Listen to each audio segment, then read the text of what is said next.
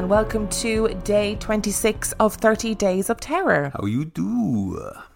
It's still hot, just to let you all know. It's very warm. That's a surmising of our current conversations in general at the moment. But I'm not down with all these people that are wishing autumn upon us. No, I actually have to say I agree. If you don't be wishing bad weather too quickly. Yeah, if you get autumn and you're all happy about Halloween, no posting about how cold it is or being wet or miserable. I'm not having that. I'll be letting you know. So I've got 3 stories for you today. Okay. Any picnics involved? Nope. Darn. Sorry. And story number 1 comes from David. To give a little background, I am an American expat living in the Ukraine with my wife and daughter. My wife is Ukrainian, and although we both live in Kiev, she's from a remote village near the Polish border. It's a tiny village, overflowing with a rich, sad history. It's deep in the woods, about 45 minutes from any major highway, and they just got a paved road last year. Some of the houses here are decrepit beyond anything you would believe, over a century old, sunken into the ground, rife with decay. And yet people still live in them. Other houses are big, beautiful, and built only in recent years. And there are lots in between. It's a dying village that seems to get a little bit smaller every year. The young children who grow into adults here either stay and slowly drink themselves to death, or tuck tail and run to the nearest big city as soon as age or opportunity can afford. But being so old and in the heart of Eastern Europe means that the people there have seen a lot. They saw the Second World War. They saw the Nazis coming through, the SS, and then the Soviet army at the end of the war. Then when things finally settled, it was a face-off between the partisan freedom fighters and the KGB, and it always seemed to be the civilian villagers who took the brunt of it all. So many things have happened to this little village, and as you might imagine, such accumulated history might leave quite a spiritual impression on the place. This piques my curiosity, and so I'm always asking my wife about the supernatural activities of the village. She's a bit averse to discussing it in general, because it totally creeps her out. But there are a few things I've gleaned. There is a strong belief among the locals in forest beings called Mavki, which are allegedly the embodiment of babies who died before being baptized. You don't go into the wheat fields alone in the summer, or they'll tickle you. And if you laugh, they'll kill you. There were witches in the village. Think like shaman type folks and soothsayers whom people pay money for fortune teller or to cast a hex on someone who crossed them.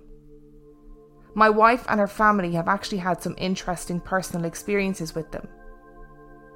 Amongst the old motorcycles, tanks and other artefacts of war that still get uncovered in the woods or within a lake, or buried a few metres underground on occasion, there was recently discovered a mass grave on the outskirts of the village. There's a few haunted places in the woods and along the road in between villages where strange sightings have occurred. Or it suddenly becomes so cold that you can see your breath, or cars will often just stop on their own and cease to work for a few minutes. The last point is relevant to the most unsettling story that she's told me. When my wife graduated from primary school into high school, she had to start travelling to the neighbouring village to attend classes. It was an 8-kilometre bike ride one way every day, rain or snow, through the forest, and the road took her and many other students and teachers directly through this creepy bit of darkness where these strange things tend to occur. My wife would generally pass through without incident, albeit holding her breath for those 100 or so metres. But one particular morning, she got to school and sat down with her classmates to wait for their teacher. And they waited, and waited, and waited, and she didn't show. This was highly unusual, as the teacher had a strong reputation for being very serious with her students, And just not showing up like this was extremely out of character. And so it was with this teacher the next day, and the next day, and for the remainder of the week. After a week, the teacher came to school once again, more or less back to normal, but still not quite herself. She had the slightest impression of being frazzled, shaken by something, as if she had just lived through one of her life's defining before and after moments. Whenever asked, she outright refused to say a word about her absence. As the rumours began to circulate, the students caught wind that indeed something had happened to her on the way home from school the night before her unexplained absence, but no one would breathe a detail. They just quickly changed the subject, call you an idiot for asking, or say, no, we're not going to talk about it. And that was it. Life went on, and no one would talk about this strange week without Mrs. S. But someone had to know. And it turns out that Mrs. S confided in her co-teacher, who happened to be my wife's mother. Now keep in mind, in Western Ukraine, the sun will set as early as 3:30 p.m. on the shortest day of the year. So it's not unusual to be riding home from school in the dark, which is precisely what my wife had to do most of the academic year, as likewise did this teacher. Cars were not common in those early post-Soviet days, especially in a remote village such as this one, and so Mrs. S faithfully rode her bike to and from work every day and night as required. On this particular night, she was cruising along the road, and she came upon the haunted track. About halfway through, she suddenly felt a large weight come down and sink the rear of the bike, as though someone had suddenly sat down to hitch a ride on the rack above the rear wheel. Before she could even react, a cold, growling voice whispered in her ear, "Don't turn around." I don't even know if it's worth writing any more than that. That was it, and it gives me the chills. I can only imagine how I would feel if I was caught in the same situation. I'd be paralysed with fear, and autopilot would keep those pedals moving for as long as they had to. As it happened with Mrs. S, she did just that. She carried that nameless thing on the back of her bike until she recovered her senses enough to pray. I don't know what she prayed exactly, and maybe she had to say it 100 times, but she just kept pedaling and just kept praying. And then as suddenly as it sat down, the weight lifted. Her bike returned to normal, and I'm sure she made the rest of her way home in record time. I do not know how much of this story has been embellished over time, or how many details have been tweaked until it morphed into a local legend. But there is one thing that everyone confirms without fail. Something happened that night which freaked out an otherwise very calm and very rational woman so totally and completely that she couldn't bring herself to even come back to work for an entire week thereafter. And this story was her explanation. To my knowledge, she never claimed to have had any kind of supernatural experience either before or after the incident. I would never use that road again. That would have been the end of my career. Do you know what that reminded me of? You know the story in Ghost Stories? Yeah, where me too. Where the guy is... Yeah. So if you haven't seen it, there's a bit in Ghost Stories where this young man is driving home and his car breaks down in the woods. We won't tell you because it's like obviously it's terrifying. Part of the plot, but that had made me absolutely terrifying. Think of the same thing. I like hearing a little story from another part of the world. Yeah, it's good, isn't it? And I love those little folklore tales as well. You know, like the Japanese ones are always a bit mad. Like that Ukrainian one of the babies in the wheat field is also a little bit mad. And terrifying as well. Terrifying, yes. Because, I mean, my experiences of wheat fields have been scratchy rather than tickly. So they haven't made me laugh, they've just made me irritated. But imagine, like, it just caught you in the right place. As someone that's quite ticklish, it just caught you in the right place and you laugh, that's it. You're dead. The babies are going to kill you. Yep. Oh my gosh. Your life is over. Also, on a far more normal level, as in not paranormal but normal, cycling to school 8 kilometres one way every day through a dark, dark forest in a country that has a lot of snowfall in a term time that covers winter. I just can't imagine it. It's pretty impressive, isn't it? It's really impressive, but it's the lengths that people go to get an education always gets my kudos. And our second story today comes from Jess. I'm a big believer in the paranormal. However, I do try as much as possible to be logical when things happen to me. This is more often than not a self-preservation technique, so that I don't get too scared and work myself up too much. I solely mention this to emphasise that I have tried to figure out how these things happened, but I just can't. I want to tell you my story about something appearing and something disappearing in my house. I'll tell you about the mystery shirt first. My husband and I have lived together for maybe 7 years or so now. He is in the trades for a living and not a guy who particularly loves to shop, especially for clothes. So over the past few years, I've basically started buying his clothes for him. I know his sizes and the kind of stuff he likes to wear. So if I know he needs something or I see something he would like, I get it for him. It's a win-win situation, as he doesn't have to go shopping and I, as someone who loves to shop, get to buy things. I say all that because it makes the mystery shirt very much a mystery. One day, maybe 2 years ago, I was putting away laundry and hanging up some work shirts in my husband's closet. It was then that I noticed a shirt I'd never seen him wear before. It was a grey button-up collared shirt from a store I buy him things from often. It still had the tags on it, and very much looked like it had never been worn. I knew I hadn't bought it for him, so I wondered when or why he bought it for himself. As I say, he is in the trades and doesn't get dressed up all that often. I didn't think anything of it and just thought I'd ask him about it later. A little while later, I mentioned the shirt to him and asked when he bought it for himself. He looked at me and he said, "What shirt?" I said, "The grey dress shirt with the tags on it. I like it, it's nice." He responds that he has no idea what shirt I'm talking about. I go to get the shirt from his closet to show him, and he says he's never seen it before in his life. My husband is a joker sometimes, so I'm assuming that he's pulling my leg. So I say something like, "Oh yeah, very funny."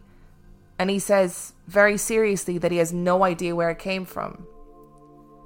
I made a call to his mom to see if maybe she had dropped it off for him. It was a long shot, but that was the only thing we could think of. He called her. She had no idea what we were talking about. That shirt stayed in his closet for a few years. Eventually he was cleaning it out and asked me what he should do with it. He never wore it because it kind of creeped him out a bit, I think. It was in great condition and still had the tags, so I ended up taking it to the store and getting store credit for it. My other story is essentially the opposite of this. We were renovating a bathroom in our house, and we were getting close to finishing stages. So my husband asked me to pick out the finished items that I wanted and go and buy them, like toilet paper, roll holder, towel rod, shower curtain, that sort of thing. So I did just that. I went out and bought everything and brought it home. I put everything into our spare room that was beside the bathroom, as my husband was keeping a lot of his tools he was using in there and thought it would be easy for him to get those things when he needed to install them. So a week or two goes by, and my husband asks where the shower curtain rod is that I bought. I told him it was in the spare room with everything else. He, of course, replied that it wasn't. I thought it was a case of my husband looking for something, if you know what I mean. So I went into the room and looked myself. I, of course, couldn't find it anywhere. I looked all over that room and it was nowhere to be found. I checked my trunk, our basement, our garage, our shed, nothing. I know I bought that shower curtain rod. I remember it being awkward to fit in the trunk of the car. My husband remembers it coming into the house too because he commented that it was a good idea to get a rust-proof rod. But neither of us could find it anywhere. and I had to end up going and buying another one. Still, to this day, we have no idea where it went. Firstly, I love this story because it's very different from a lot of other stories that we've had, which is cool. Secondly, I've solved this. It's very clearly a ghost that has a crush on her husband or is a fashion designer or a wannabe fashion designer, has gone out, purchased this shirt for the husband, as in he would look good in this, left it there, expecting you to go, oh nice, a free shirt. You both said how much you liked it. Ghost was like, quid's in, excellent. I'm going to get to look at this lovely man in this smart grey dress shirt. And then, because you took it back, you offended the ghost, and therefore the ghost has taken your shower rod back for you as a revenge. That's the answer. I have to say, I agree. That's exactly what's happened. You've got a fashion conscious, home decor conscious revenge ghost. Yeah, who you've annoyed, and that's why you couldn't find the shower rod. Yep. All you had to do was take the tags off that shirt, leave it in the cupboard, occasionally get your husband to wear it so the ghost could have a perv. And that's it. The shower rod fiasco could have been avoided. Never have happened. Also, I like the little comment about your husband having a look. Looking was in inverted commas. Because I do that all the time. My look is very different. I also do that though. What was it that I lost that day? My shoes. I lost my shoes. I spent about an hour looking for my shoes. Genuinely, I'm not even exaggerating. I did spend about an hour looking for them. And they were on the kitchen floor. Yep. Our kitchen is about the size of a box. Literally the first place I looked, I saw them. Yeah, so I think I'm the husband in this scenario. Forgot about that. And our final story today comes from Sarah. My husband and I moved into our first apartment a few years ago in a small town in southern Kentucky. I work at the same apartment complex, and they allowed us to tear down a wall and make a large 4-bedroom apartment out of 2 2-bedroom apartments so that it would be large enough for our blended family. After getting settled into our new routine, events began happening that we are unable to explain. Most of our time as a family was spent together in the main living room of the front apartment. My son, who was 1.5 at the time, was, as all toddlers are, all over the place getting into everything.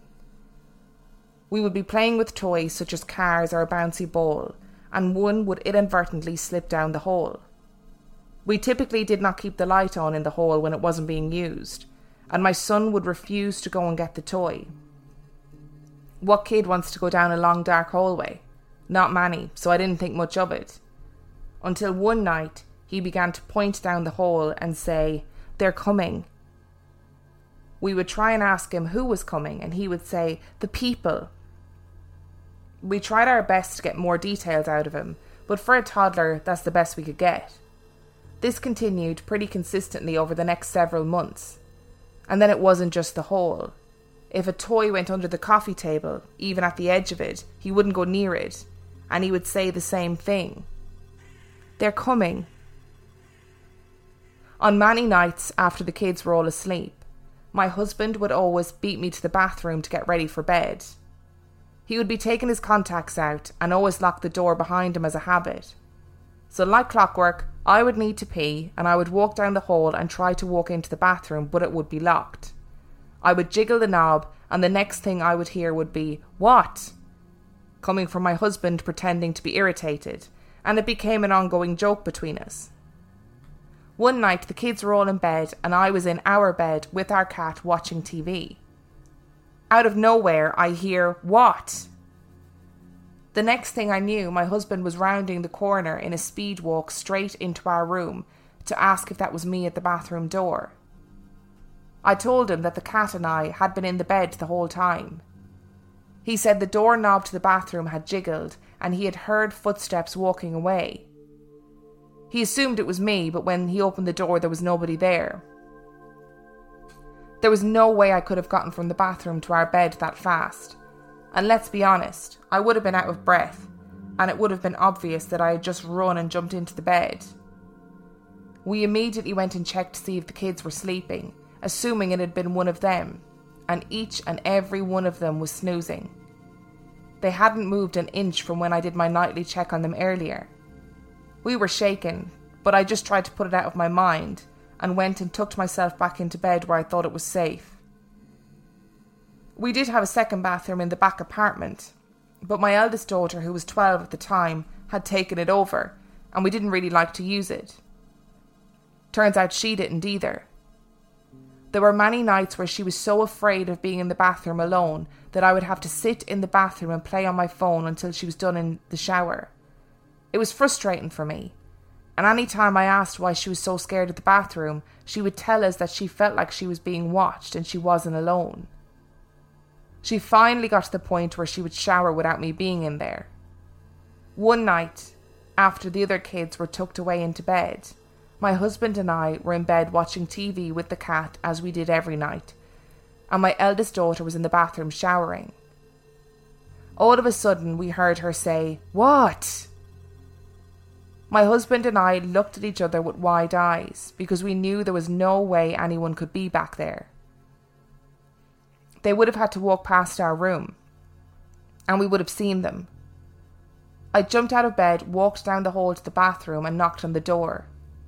Again, my daughter says, "What?" And I answered back, "Who were you saying what to a minute ago?" She replied, "Well, whoever knocked on the door."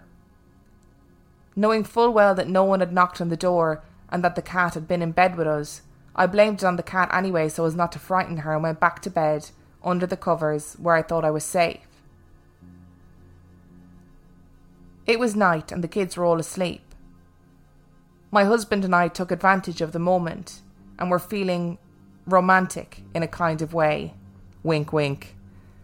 On this particular night, we had left a lamp on.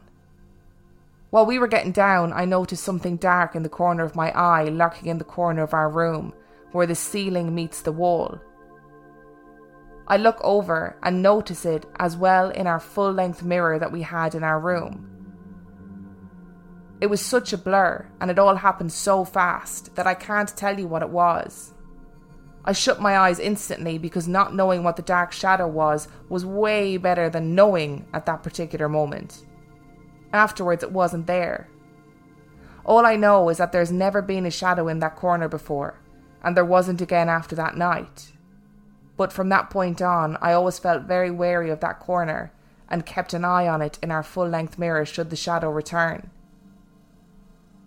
The last thing happened in the month leading up to us moving into our house. My husband got home from work a few minutes before I do, and I knew as soon as I walked into the door that something had happened. My son had left a toy monster school bus on our dining room table laying on its side. My husband walked into the apartment, walked past the dining room table, headed to our room, and one of the school bus wheels was spinning. It was only one wheel, and it was spinning fast. My husband stood there for a minute to watch it. It didn't make any sense as to why it was spinning. There was nothing that would have caused it to spin so rapidly out of nowhere. I suppose the cat could have done it, but she is fat and lazy and seems to care less about such things and was asleep on the couch as usual. So we continued to watch the wheel spin, and all of a sudden the wheel stops. It didn't slow to a stop, it didn't gradually stop, it just stopped. I walked in with the kids at that moment and he was standing there looking like he'd seen a ghost. He waited until the kids had left the room and told me what had just happened. Now, like I said, I work at this particular apartment complex, and while we have had residents die in apartments, there was nothing in mine or the property manager's knowledge that had ever happened in those two apartments. And then it hit me. The land that the complex was built on once belonged to the antebellum plantation house on the property neighbouring ours. This house had been used as a temporary hospital during the Civil War. Could it have been soldiers who had died haunting us in our apartment? We made it out only slightly traumatised and are now living in a 105-year-old house. No ghost sightings yet. There is a jar of old letters found in the house that I'm terrified to open lest it will anger any dormant spirits residing here. I will update you if any of them make themselves known. This is not 100% relevant to the story, but you nearly lost me completely at the end there because I misheard a jar of letters as a jar of lettuce. And I was like, why is jarred lettuce a thing in America? Like, can you get lettuce in a jar? And then I realised what you'd said. Letters. Letters. I literally heard the scariest thing I could have heard in the opening part of that story when the little boy was continuously saying over a period of 7 months, they're coming, the people. Oh yeah, you'd be shitting yourself. I'd be like, left. What's coming? The Purge? Like what? What is it? Maybe he's really, really into Christmas, and it was just the build up to Christmas, and actually it's Santa is coming, or holidays are coming. Oh, it's Coca-Cola. Da da da da da da da da da. Other brands of soft drink are available. That is creepy as. And what is? It's another story with a ghost watching people having sex. I'm presuming that's what they were alluding to. I mean, she wrote wink wink. I didn't add that in. So okay, I'm presuming they were also having sex, unless they were having a winking competition, which was not something I was aware of as being a thing. No. And I don't know if it was me in that situation and a ghost was watching me having sex. Us having sex. Me having sex with myself. If a ghost was watching us having sex and I clocked it and then it never came back, I don't know whether I'd be scared, disappointed or confused. I think I'd be offended. Yeah. To be honest. If you're going to be a perv, be a consistent perv. That's the second time I said perv this episode. Yeah, as well, you're just living that perv life. But yeah, I don't want anything rattling the doors in the bathroom or any of that nonsense going on, please. I'm quite intrigued by the rattling door phenomenon. Why did I choose to say a word I can't say? Phenomenon. Because it seems to be quite common. Now, I'm thinking about this in a human context, when I go to a door and it's locked, if I turn the handle or I pull down the handle once and it's locked, I don't jiggle it. So what is the jiggling about? Who jiggles the handle when they can't get into a door? Ghosts. So I think it's only ghosts. So therefore, if you see a jiggling door handle when you're in something, it's a ghost, or it's your friend that listens to this podcast pranking you. That too. So if you enjoyed today's episode, you can find all of the information you need to know about us on reallifeghoststoriespodcast.com, where you will find the link to our Patreon, where for $5 or $2 a month you get heaps of extra content. You will find the email address to send in your own story. You will find the link to all of our social medias. Please make sure that you donate to Out of the Woods Wildlife Rescue and Rehabilitation if you are in a financial situation to be able to do so. And on that note, we shall see you tomorrow. Bye.